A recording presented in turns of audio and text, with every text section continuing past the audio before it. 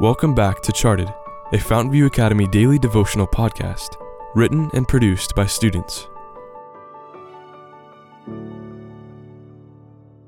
Episode 182, written by Noemi Makave Katoks.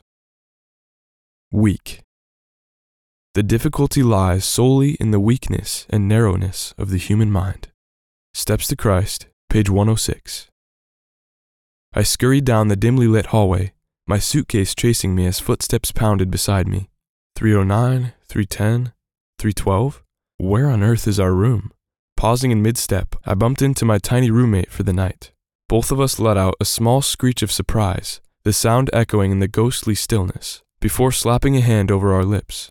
I hastily apologized before we continued on our mission, finding room 311 in the creepy corridor. After 3 frantic laps up and down the hall, we finally spotted it. With an exhausted sigh, I inserted the card into the door and pushed on the handle. Dismay filled me as a red light blinked in our faces. I anxiously tried again and again, verbally abusing the stubborn door that refused to budge. The tiny Chinese script in the card did little good to save us from the ex-convicts we were sure hid lurking behind a handful of dusty plants lining the dirty walls. After another 5 minutes of anxious banging, the stubborn door finally yielded and we burst into the rancid-smelling room. The stench of smoke, dead cows, and another unidentified odor attacked us.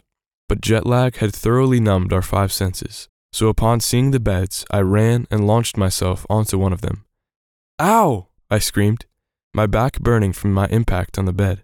Only it wasn't a bed. It was more like a box of bricks covered with cheap Chinese bedsheets. Marissa stood at the foot of her bed, laughing at my predicament as she asked, "Is it really that hard?" A few seconds later, she realized I had emitted such an unearthly howl. "This place is so ghetto," she commented as I nodded in agreement. After what seemed like hours of tossing and turning, we finally fell into an uneasy slumber. The next morning, we awoke refreshed, our frontal lobes fully intact once again. This time, as we walked to breakfast, the halls didn't seem as terrifying as they had the night before.